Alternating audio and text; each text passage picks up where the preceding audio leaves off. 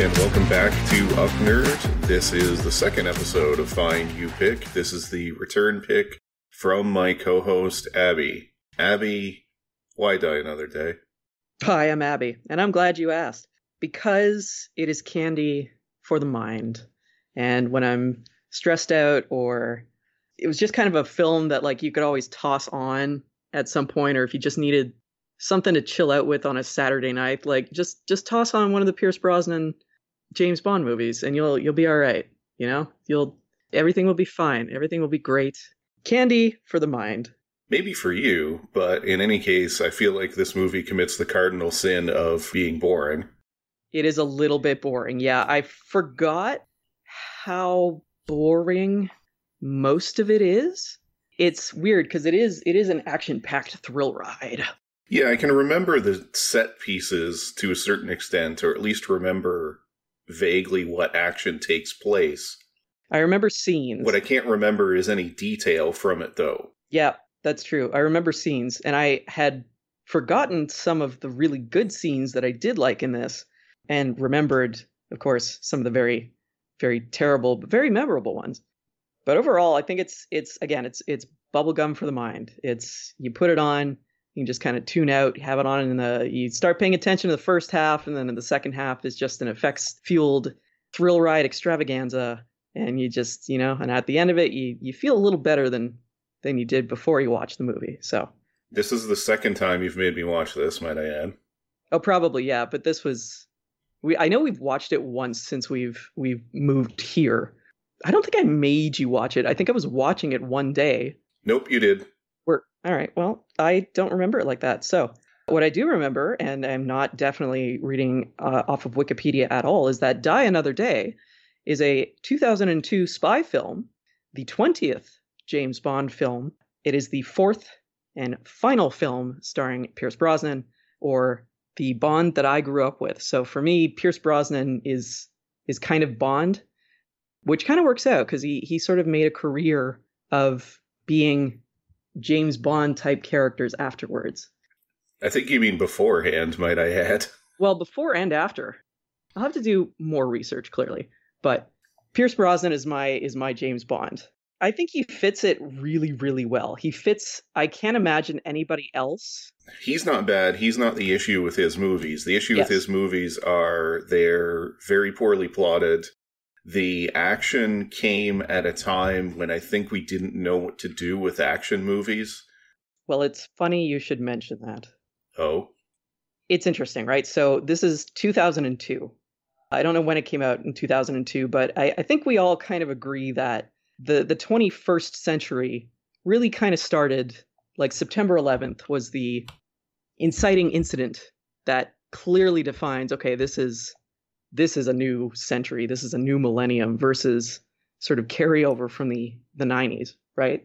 So this would have been created, produced, shot pre 9/11, when we had the dot-com bubble burst, we had some stuff going on, but things were not quite as we understand them to be today.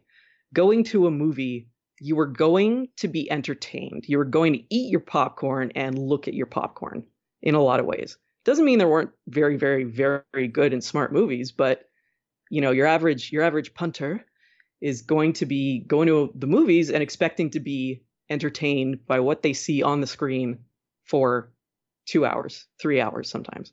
Your average punter? Is Sam Martin reviewing this? No, listen, we've been watching a lot of that Hotel Inspector. Corey Bojorquez?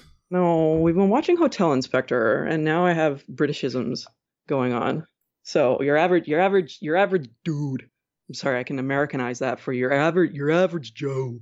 Your average dude wants to just walk into a theater, see a man that they can transpose themselves onto, and a pretty lady that they can also transpose themselves onto in a different way. So Bond opens with James in North Korea. He gets captured. His identity is given up, and thus he gets captured. They believe him to be a spy. There is an internal spy. There's a whole bit about that. There's this diamond mogul who came out of nowhere. Spoiler alert, He is the person that James was sent to kill originally. He constructs the Icarus program, which is a giant space laser that uses the sun's rays. Yeah, there's a few issues here, but I don't think the science checks out. But I also don't think it needs to in a Bond movie. You expect certain things, and that's more what I was getting at with regards to, I'm not sure what we knew action movies would or could or should be. The incorporation of CGI in this movie is appallingly bad. To be fair, and we'll get into it, but to be fair, it was in its infancy. Right? It was. This is 20 years ago, 21 years ago now. It's not the look that I care about. I don't care that the CGI doesn't look good. There are shots in Lord of the Rings that don't look particularly good and don't hold up. My issue is more that, A, those scenes were literally tacked on, because they were, by the director who came in fairly late to the project and simply just wanted certain things in it. B, the scenes had no weight to them. It's not even the look or anything like that. It's in its infancy, and when it's poorly used, CGI doesn't enhance a scene. You don't feel anything from it. There's no weight to any of the characters. There's no gravity. It just it's just complete nothing. It's got that kind of early CGI feel to it where it's not good enough that you can suspend your disbelief. It's not even early. It's happened a lot. And so I've been to Weta Workshop before, and I've heard them discuss The Hobbit, which contained a lot of exceptionally good CGI or good-looking CGI, but it still sticks out like a sore thumb, and that's because of the lack of weight to it. The Transformers movies, so full disclosure for anyone who hasn't heard me before on different podcasts, huge Transformers fan. But the Transformers movies, the live-action ones, that is, it's very hit and miss. It's mostly miss in terms of the fight scenes carry no weight. They don't feel like there's actually objects there or giant robots hitting each other. For an example of CGI that could be used well, there's Mad Max Fury Road, which was mostly practical effects, but CGI was used to enhance certain aspects of it. And the few scenes in that movie that were constructed completely from CGI, frankly, stick out like sore thumbs. James Bond, Die Another Day, the CGI sticks out like a sore thumb because it is simply just weightless compared to the stunts that are actually performed by human beings. Well, that, and I think also our eyes as an audience hadn't adjusted to sort of accommodate for that. Again, I don't care about the look, though. That's not the problem. I get it. I get what you mean. So it's weird. So there's that classic scene where after he's in Gustav Graves' ice palace, his incredible ice palace in Iceland that he uses to... Diamonds are involved somehow, but it's kind of stupid. Gustav Graves is a diamond mogul. Well, is he? Well, he is. He is the original villain Bond was sent to kill in North Korea, but he reappears with a new face, new look, because of a DNA transfer. Again, not real clear on the science on that one, but because of a DNA transfer, he has a new face. It's cancer with extra steps. He just sort of reappears, or he appears on the radar as a big diamond mogul. Graves is a slightly less scummy Elon Musk. Yeah, pretty much. Poor little billionaire. Well, first of all, are diamonds worth that much? So there's a couple of things to get into. One is I want to talk about who the villains are in this James Bond movie, because the villains have always been very, very present, right? And traditionally, the villains were all, and I guess they still are, but they were all kind of Soviet-era, post-World War II Axis powers. The rogue North Koreans in this one. Yeah, so it fits into that, but immediately prior, we had GoldenEye was the Russians, and the Soviet Union fell. We can't do that anymore. We're actually kind of friends with the Russians now. They got this new guy named Putin. He's in charge. He's gonna change everything. It's gonna be great. Super, super, super looking good for U.S.-Russian relations. Oh boy. So who's left? China's not really a thing. China was still modernizing at that point, and we wanted them to modernize so that they could manufacture stuff for us at a very, very low cost. So we can't make them the bad guy, or else we're gonna make them mad. So who's left? North Korea, really. We got a couple of like South African miners and stuff like that. They're kind of mentioned. They did try to a certain extent to not make North Korea the villain here, because again, it's a rogue faction within it. Yeah, they still didn't do that, according to a lot of North Korean outlets that refused to play the film. But I mean, yeah. Well, first of all, they were probably how many North Korean outlets were going to play the film anyway? The bigger problem is the brother of the main antagonist is named Zhao. After the suitcase explodes at the start, I'm severely annoyed that he didn't decide to rename himself Diamond Face. Well, we do get a Mr. Kill. Yes, Mr. Kill, K-I-L. Excellent bodyguard who, in one scene... So, to break it all down, you mentioned the Graves Ice Palace. Later on in the film, Bond and Jinx. Jinx is played by Halle Berry. Hang on, she is an American spy. So, I'm going to stop you there for a second, because I think, much like Highlander 2, you guys should go and listen to that episode after this.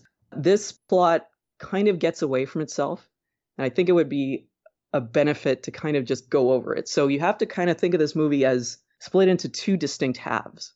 So the first half, James Bond is in North Korea. He's there to insert himself into a planned business transaction between somebody who's giving diamonds to the North Koreans in exchange for, get this, hovercrafts that can go over minefields. This will never come into play even a little bit.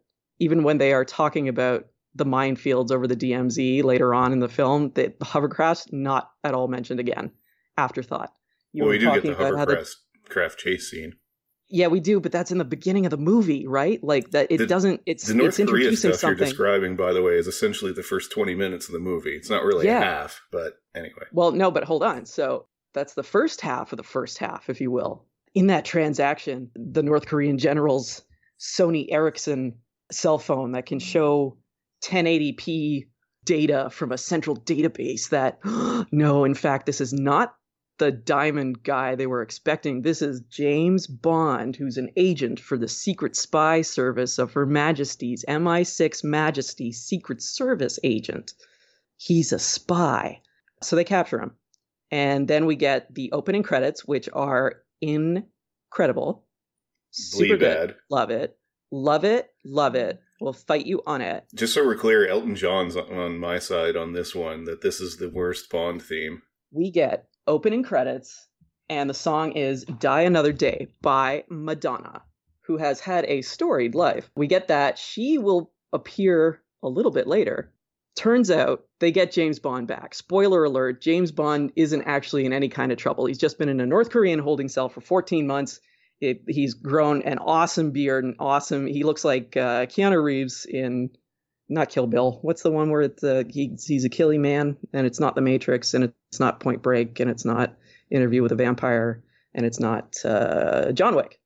John Wick. He looks like Keanu Reeves in John Wick. He looks amazing for a guy who was spiked with scorpion venom and then resuscitated and then beaten again and so on and so forth. He's now a rogue agent of MI6 because they thought that he probably talked under torture. He didn't, of course. But now he's got to escape from MI6 and he's got to go figure out who's betrayed him. This is the part of the movie that I like. When he's doing his little spy stuff, he has to escape from the place where MI6 is holding him on a hospital ship, I can only assume, off the coast of Hong Kong.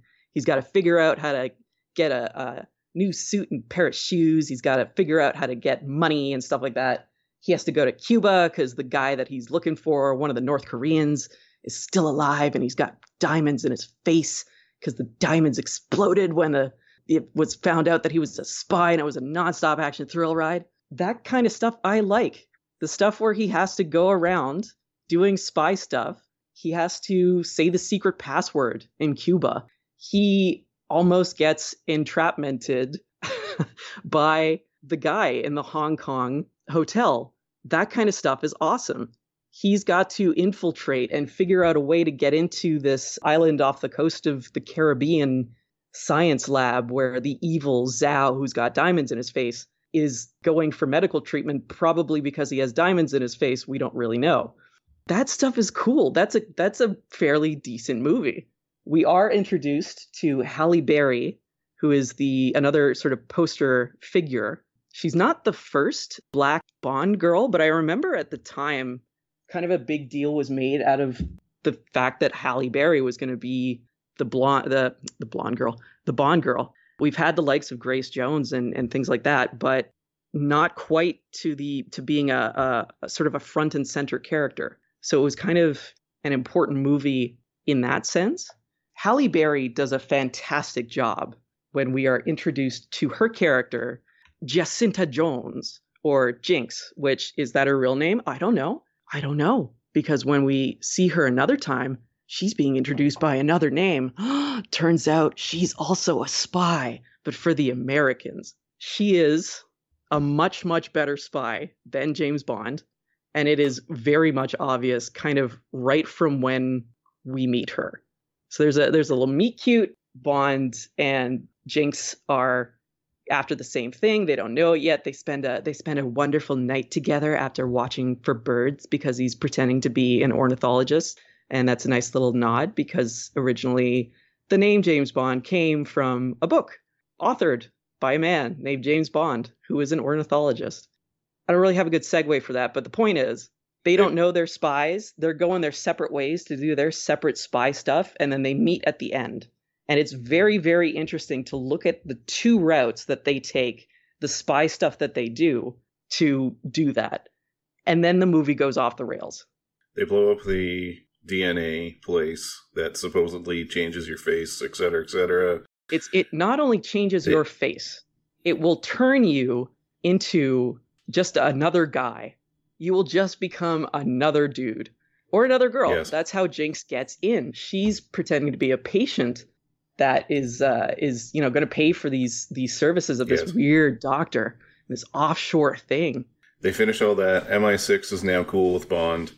Bond is tasked with looking up and investigating Gustav Graves. Graves' diamonds were found at the clinic for face changing on Zhao, aka Diamond Face.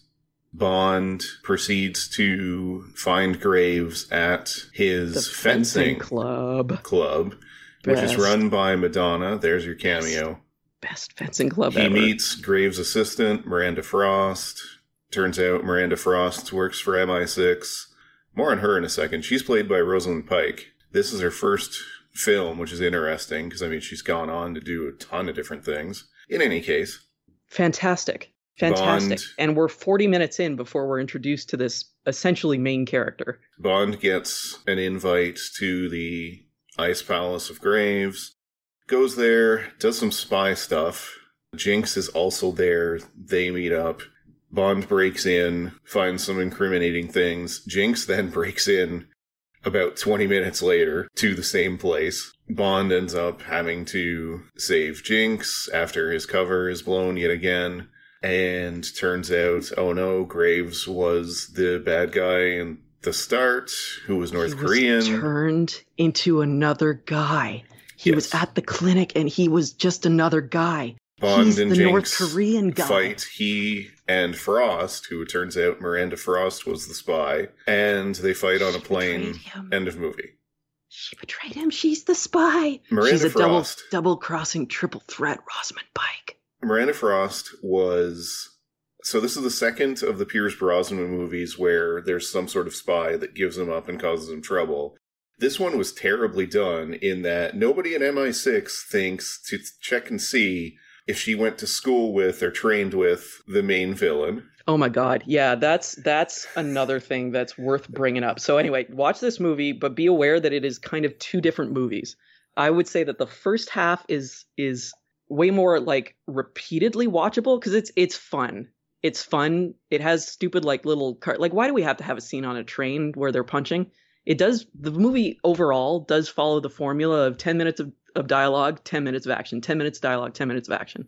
If they had cut out a lot of that, I think this would have been a much better film, but just be aware it does feel like two different movies. And as you were saying this, you only mentioned Miranda Frost, and I thought to myself, oh my God, you're right. She's like the linchpin in all this. She's only introduced 40 minutes into the movie or so. The back end of the movie is not great, and essentially everyone in it is a moron. There's a bunch of problems. Different movie. Number one, Miranda Frost is apparently an Olympic gold medalist fencer. She won by default. She loses every fight she's in with a sword.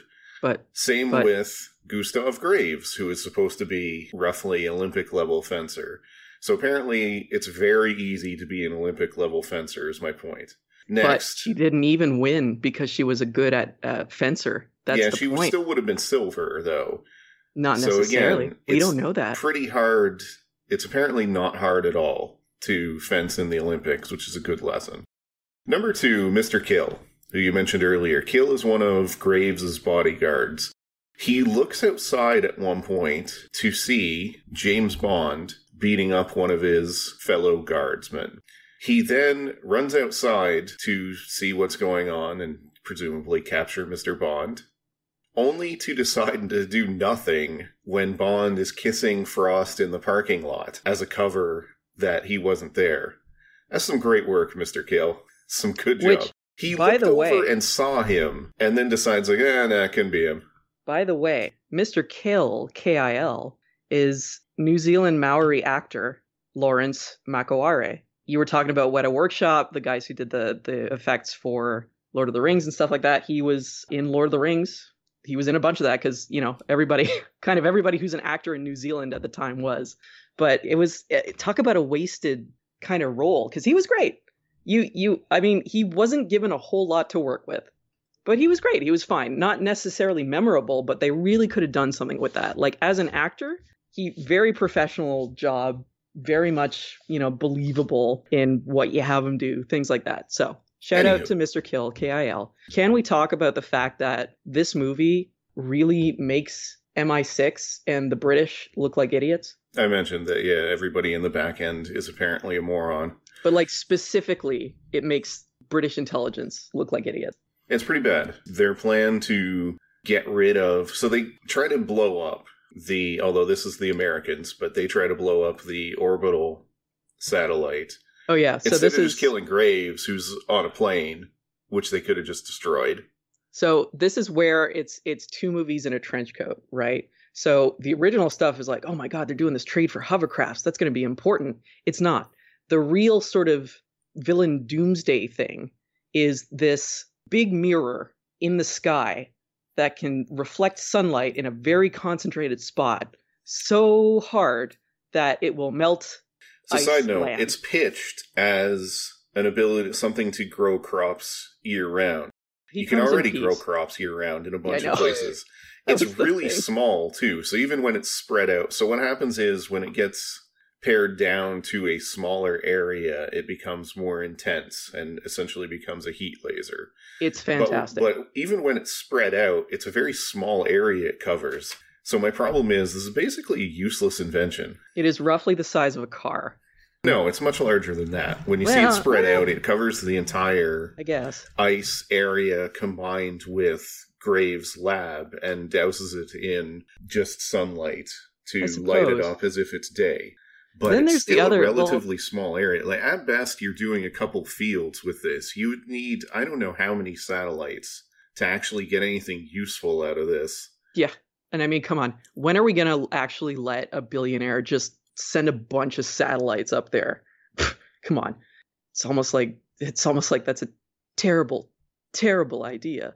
So Gustav Graves, who is actually the North Korean guy who Bond was there to kill and stuff originally, is now just a different dude. He had all his bone marrow sucked out and replaced with other bone marrow from a white guy, apparently. And that just makes you a white guy who speaks with an educated British accent, and it turns you into actually charismatic Elon Musk. And that's essentially the character that he's playing. He's a very, you love to hate him. He does a very good job. The problem is they put him in these stupid props and sets and so on and so forth. That very dramatic turnaround when he's facing the North Korean general who is his father, but his father thought that his son died, but no, his son just had all his bone marrow sucked out and then unsucked it from a he had white a more guy, than and now teeth he's a white whitening guy. procedure. He's like got a different bone structure. He's just a different dude. He went into the cloning vats and he came out and he's just a different guy. He just got dipped and now he's good. He's all set. Totally different guy. When he does his reveal and he's got his super villain Nintendo Power Glove on and the Nintendo VR. Yeah, the dorky stuff. electric suit. Oh my god, it's the funniest thing. It's the funniest thing ever. And like they had to have known, right, that this did not look cool. This looks funny, but maybe that's what the director wanted, or maybe that just wasn't time or something like that. It looks like if Roger Corman had made Iron Man alongside the Fantastic Four movies in the 80s, he was going to do. It's not quite that bad, but it is very out of place. It does look very cheap comparatively. The sets and not so much the CGI, but it's so weird. It looks like a kid playing James Bond. It took them 6 months to make the Ice Palace set, and it looks good. That was a neat idea, despite the fact Iceland is not actually cold enough to do something like that. But it was a neat idea. It was a neat set piece. There's a lot of neat ideas and some interesting set pieces. It's just nothing is pulled off very well. And again, you mentioned that it feels like separate movies. Well, that's because of what I mentioned before. It kind of was. There were some disparate ideas that were incorporated into it, most of which happened fairly late in the production. And it feels like nobody was happy with the outcome. The director sort of took the brunt of the blame for some of the scenes that stick out. Pierce Brosnan wasn't incredibly happy with the tone and the direction it took. And really the franchise itself would sort of course correct after 4 years off. Which brings me to a couple of great points. One, every character is the same character in this. In the second half of the movie, everybody is the same. They're all quippy. They're all like super cool. It's all very cookie cutter and it's all very perfect. You know, everybody's got a perfect line for what they just say. You know, it's stick around or something, you know? Yeah, like people complain about the Marvel movies for having that formula, or Joss Whedon was very guilty. Sorry, he who should not be named is very guilty of that in a lot of his productions, where essentially you could take the dialogue of one character, move it to any other character, and it still works. But this is one of the more extreme examples of that. Everybody's very similar. And it's weird because they very much start with Halle Berry's character Jinx, who's a spy for the USA, and James Bond, who is a spy for Britain. And they are very different in their approaches. There's a lot of hot garbage dialogue between them where they're flirting, and it's very stupid. But they are very clearly different characters, same motivation maybe, but they don't know that, and they go about it in two different ways. Jinx finds her target, and then she shoots him, and then the job's done. You know, James doesn't do that. Jinx has one approach to get into the secret lab that sucks out your bone marrow and puts in new bone marrow. Bond has a different approach. It's very interesting to see how these two characters with the same job go about completing their tasks. And then we get introduced to, Richard Branson apparently was the model for Gustav Graves. And what a yikes.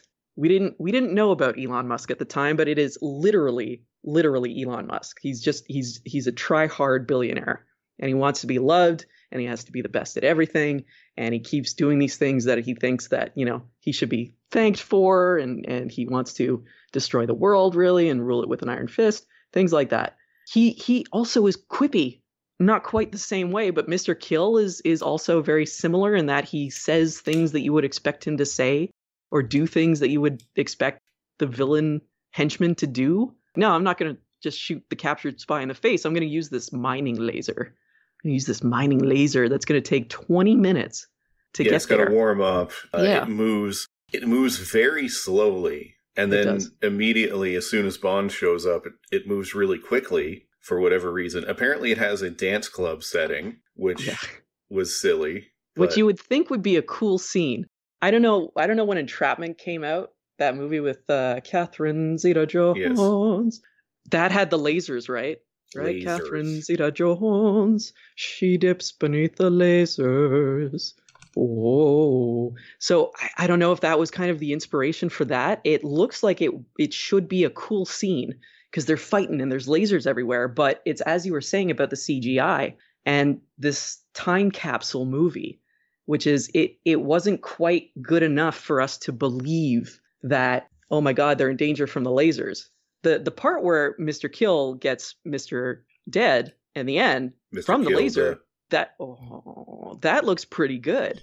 But the rest of it just kind of looks like, okay, we drew some lasers in here. Yeah, I think the big issue is, and this is a problem with a lot of those movies, and it would become a problem for quite some time. I mentioned a movie that's great at it. There's Mad Max Fury Road, there's The Raid. There are films that are great at this, and that is understanding or showing the audience and making them understand everything's position in relation to itself. Mm. In other words, in scenes in Fury Road, you know where everyone and everything is in relation to where the camera is pointed. Mm. That is excellent action filmmaking. There's none of that, in particular, in the scene you mentioned. The lasers are just sort of going any which way, and at points you don't know if they're actually headed toward or away from the camera. The fighters, the combatants, Mr. Kill and James Bond, are bouncing around the area, and we don't know where they are in relation to Jinx, who is also being moved around the area on another arm, similar to the one that the lasers are on the end of. It just all sort of blends together, which almost is a microcosm of this entire movie. It's just a weird scene. Like, it's in there. I think that's the beginning. It's either the first or the second instance of the weird slow-mo. The weird slow-mo. No, there's slow motion at the start, too. Was there? Yes. Huh. Yeah, they like their random slow motion shots, and that happens at odd times. Sometimes it'll just be somebody turning, and you'll get the almost Max Payne / Matrix-y jarring, and it's really poorly used. And it's done for effect, and we know that the effect is supposed to be like, oh, this is dramatic tension. This is the anime scene where the he's so bad, and we know that because he's moving, his cloak is billowing in the wind, but like it just looks silly. It's like the VR headset that they gave Graves when he can shoot lasers out of his hands or whatever. It takes you out of it. Here's the most interesting thing for me. So the James Bond films for quite some time, I'll have to look it up again, but this was written by a writing team that had written a bunch of the previous James Bond films. No, I think they had written only the previous one. They had written World Is Not Enough. World Is Not Enough, yes. Then Die Another Day. And then, yes, they went on to write each of the subsequent James Bond movies. Yeah, and that's what I found so interesting. Neil Purvis and Robert Wade are the people who wrote this. What was it? Die Another Day? I can't even... it's so not memorable. Unless that was the one with Michelle Yeoh, but if I can't even tell which one was the one with Michelle Yeoh... No, The World Is Not Enough is the... Christmas Jones? Yes. Yeah. And it is the film with an internet mogul as the villain. Also from fairly the Middle forgettable. East or something like that. Yeah, no, super, super forgettable. It should be noted, so World Is Not Enough that one. Is Not Enough is a 6.4 on IMDb. This... Die Another Day is the lowest rated Bond at 6.1 on IMDb. I know we talk about this is more of a top 3, bottom 3 thing, but the IMDb ratings, I would argue, were a little off. This is not a good movie because it commits the cardinal sin of being entirely forgettable, but there are, I would argue, worse Bond movies. I think View to a Kill is a much worse movie and is incredibly boring and forgettable. Minus Christopher Walken. Just within the 4 Pierce Brosnan movies that were all contemporaneous to one another, this is not the worst movie. I almost made us watch the whatever the one is with Christmas Jones or whatever, but it's so boring. I was like, no, I don't want to watch that. Versus, Die Another Day. I could. It's bubblegum for the mind, but I'm gonna enjoy chewing it. Versus, some of the other ones that are like, I don't care. I don't want to spend 2 hours of my human life watching this thing with Denise Richards and a guy who cannot feel pain. IMDb ratings are interesting too, because when did this come out? 2002, right? So when did the other James Bond movies come out? They would have come out when internet reviews were not a thing, right? So did this movie get sort of unfairly lambasted because it came out in a time where we had something like IMDb? I mean, there's thousands of reviews for the old James Bond movies. No, I know, but they wouldn't necessarily have been contemporaneous. That's why I find this movie also fascinating from a time capsule standpoint. It's this weird moment in time when the internet was just coming in, technology would look so different, just a few years later. And it's 2002, man. I think we had just gotten our like always on internet at that point. It's wild. It's wild. And this movie very much kind of encapsulates a lot of things if you look under the surface of what people were like back then, and the things that they believed and the things that they disbelieved and the things that they did with that belief or disbelief, right? I like that you're trying to essentially crank this up as some sort of cultural touchstone or something like that. It kind of is. It is not. It is not worth watching. Let me put it that way. I disagree. I think it's very much worth watching. I am glad that I watched it, and I'm glad that I watched it on a show as lovely as Fine You Pick, because it made me really think critically about what I'm seeing, about the language of film, about what it's very interesting from a teaching standpoint. Like there's lessons to be learned here. There's interesting stuff for me and the kind of up nerd that is going to be interested in how our culture and our ourselves as human beings are reflected in media and reflect media. Your Honor. I'm going to say no. It is 2 hours and 13 minutes. It is quite long. I would say at minimum 35 minutes too long. Yeah. I think it's a lot more digestible if it were shorter, but it's got a runtime that's way too much. It wastes a number of good actors and actresses. It's got a good cast, but the writing just doesn't support anyone. Last point. Speaking of the writing, I mentioned before that this was written by two guys. So take all that criticism and so on and so forth that we now historically understand and like, yeah, this is not like it's not like a good movie, but it is a movie. Neil Purvis and Robert Wade wrote this movie. They also wrote the next Bond film, which is Casino Royale, which is fantastic. It's probably on a bunch of people's lists of like best Bond movies ever. It works as a film too. It works as like just an action film.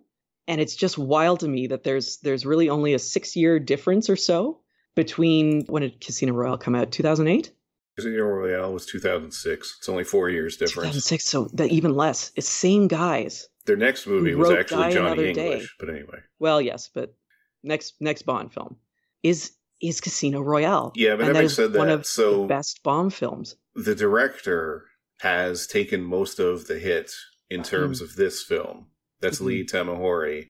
And I will be blunt, both the director and these writers have a very up and down, mostly down career. Casino Royale represents the high point of the two writers you mentioned, because they're the same people that wrote this. They also did Quantum of Solace, which was not nearly as good as Casino Royale. Yeah. They also did Spectre, which is not nearly as good as Casino Royale. So, and then Skyfall. Didn't they write Skyfall? Yes, they did. Yeah, so it's like... My point is they're all over the map, though. Yeah, which I also find fascinating, and I wouldn't have known that if I hadn't looked into this film further, right? So for that, I am grateful to Die Another Day, and I think that it's those kinds of cool connections, and I don't know, to me it's wild for me to learn stuff like that. Like, I really enjoy making these kind of like connections in my brain of like, that's so weird. What must that have been like? I guess, but the greatest connection... What were those 4 years like in between? I guess, but I've already told you about the greatest connection that's like that, and that is that the director of photography on Vanilla Ice is Cool as Ice would win an Oscar for his subsequent work on Schindler's List. Well, listen, a job well done is a job well done, you know? Lee Tamahori was the director. He would go on to do XXX State of the Union next. Mm-hmm. So, again, sort of talking about very up and down careers. He's got some decent stuff there, mostly on television, directing individual episodes of shows. I wouldn't have these wonderful sort of questions and sort of things that I can chew on when I'm not watching this movie about what Hollywood is, how these complex things are made. Things like video games and movies and the space station that take hundreds of thousands of human beings all working together to make something. And just sort of, how come this worked for this one? How come this didn't work for this other one? I find that fascinating. And for that, again, I am grateful to Die Another Day. And that is why it is the best James Bond film that's ever been made. It will remain the best James Bond film that's ever been made. I don't think you could best this one. It's got a flying laser. It was trying to warn us about Elon Musk ahead of time. Judi Dench is in it. John Cleese is in it. The star of Cats, Judi Dench, is in this film. We learned that Q stands for quartermaster, and that's why he's called Q. There's a car in it that disappears. There's a ring that just explodes a whole bunch of stuff. You get a whole bunch of flips. There's Halle Berry in it. Q because of that mischievous fellow on Star Trek. There's Oscar winner Halle Berry. And you get to see her come out in a bikini. And then there's Rosamund Pike, and she's great. And I hope that I feel like she had a little bit of a career, but I don't feel like I've seen her in anything much. And then Johnny English had Gillian Anderson in it, and that was a great, terrible movie. I think Courtney Cox was also in it, and it's all connected, man. It's all connected. So that's been it for this episode of Fine You Pick, and it's all connected. Hopefully ever, or maybe to kick you off the show. I went into Die Another Day, and I came out a new guy. I had my brain bone marrow sucked out and new brain bone marrow put in. And I'm a new person now because I watched Die Another Day. To be fair, it did feel like my brain was sucked out while I was watching this for 2 hours and 13 minutes. It was extremely tiresome getting through. Basically, once the laser's introduced to the end, it's like, okay, it's just cliche. It's kind of fun to watch, but I got up and put the dishes away. A couple of the car scenes were cool. And a couple of the car scenes were cool. There's individual bits of action, but none of it really holds up. The sword fighting is not all that well done. We've seen better sword fights. Nobody yells Eye of the High Ground, by the way. I was very upset with that. But the sword fighting is not great in terms of the action. It kind of drags. It's two different movies, and I wish I knew how it came to be that way. Because I feel like if you can write Skyfall... I told you how it can be this way. You get a director that comes on fairly late, decides he wants certain things and certain scenes in his movie, and they can't find a way to put them in organically. I'm interested in those intricacies, right? Like how did he get to be a guy who could do that? When do the producers start stepping in, right? Because after, again, we're talking 2002, time capsule, right? We have the Marvel Cinematic Universe coming up, and it's really the producers who are wielding a lot of the power versus the directors and things like that. So it's really an interesting turn of the century movie. And we are leaving who we were as a society in our entertainment, just wanting, a bunch of car chases and pretty women and stuff like that. And we do want that still, but we want it in a different form. And it's fascinating to me. Sure. In any case, assuming I follow up this episode with the next one involving you, in which case I will be choosing a film, let's assume it is. That film is going to be, frankly, one of the classics of cinema and one of the best films ever made. We already watched Die Another Day. We're doing one heck of a 180 here. But we already just watched the best film ever made. Yeah, not even The man has close. diamonds in his face, honey. And it's one you haven't seen somehow. In his face. I hope everybody listening to this is having a good day. I'm not telling you. Well, I thought you were signing off. Well, we're just hinting. Well, but I had to hint at it last time. Yeah, you're the one that decided to say you're watching Die Another Day. Well, I thought you wanted the trailer thing. Well, what? Well, you have to give me a better hint than that. Sorry. So you can find us at upnerdpodcasts@gmail.com. Feel free to email, leave some feedback. .com. We're on Facebook as UpNerd.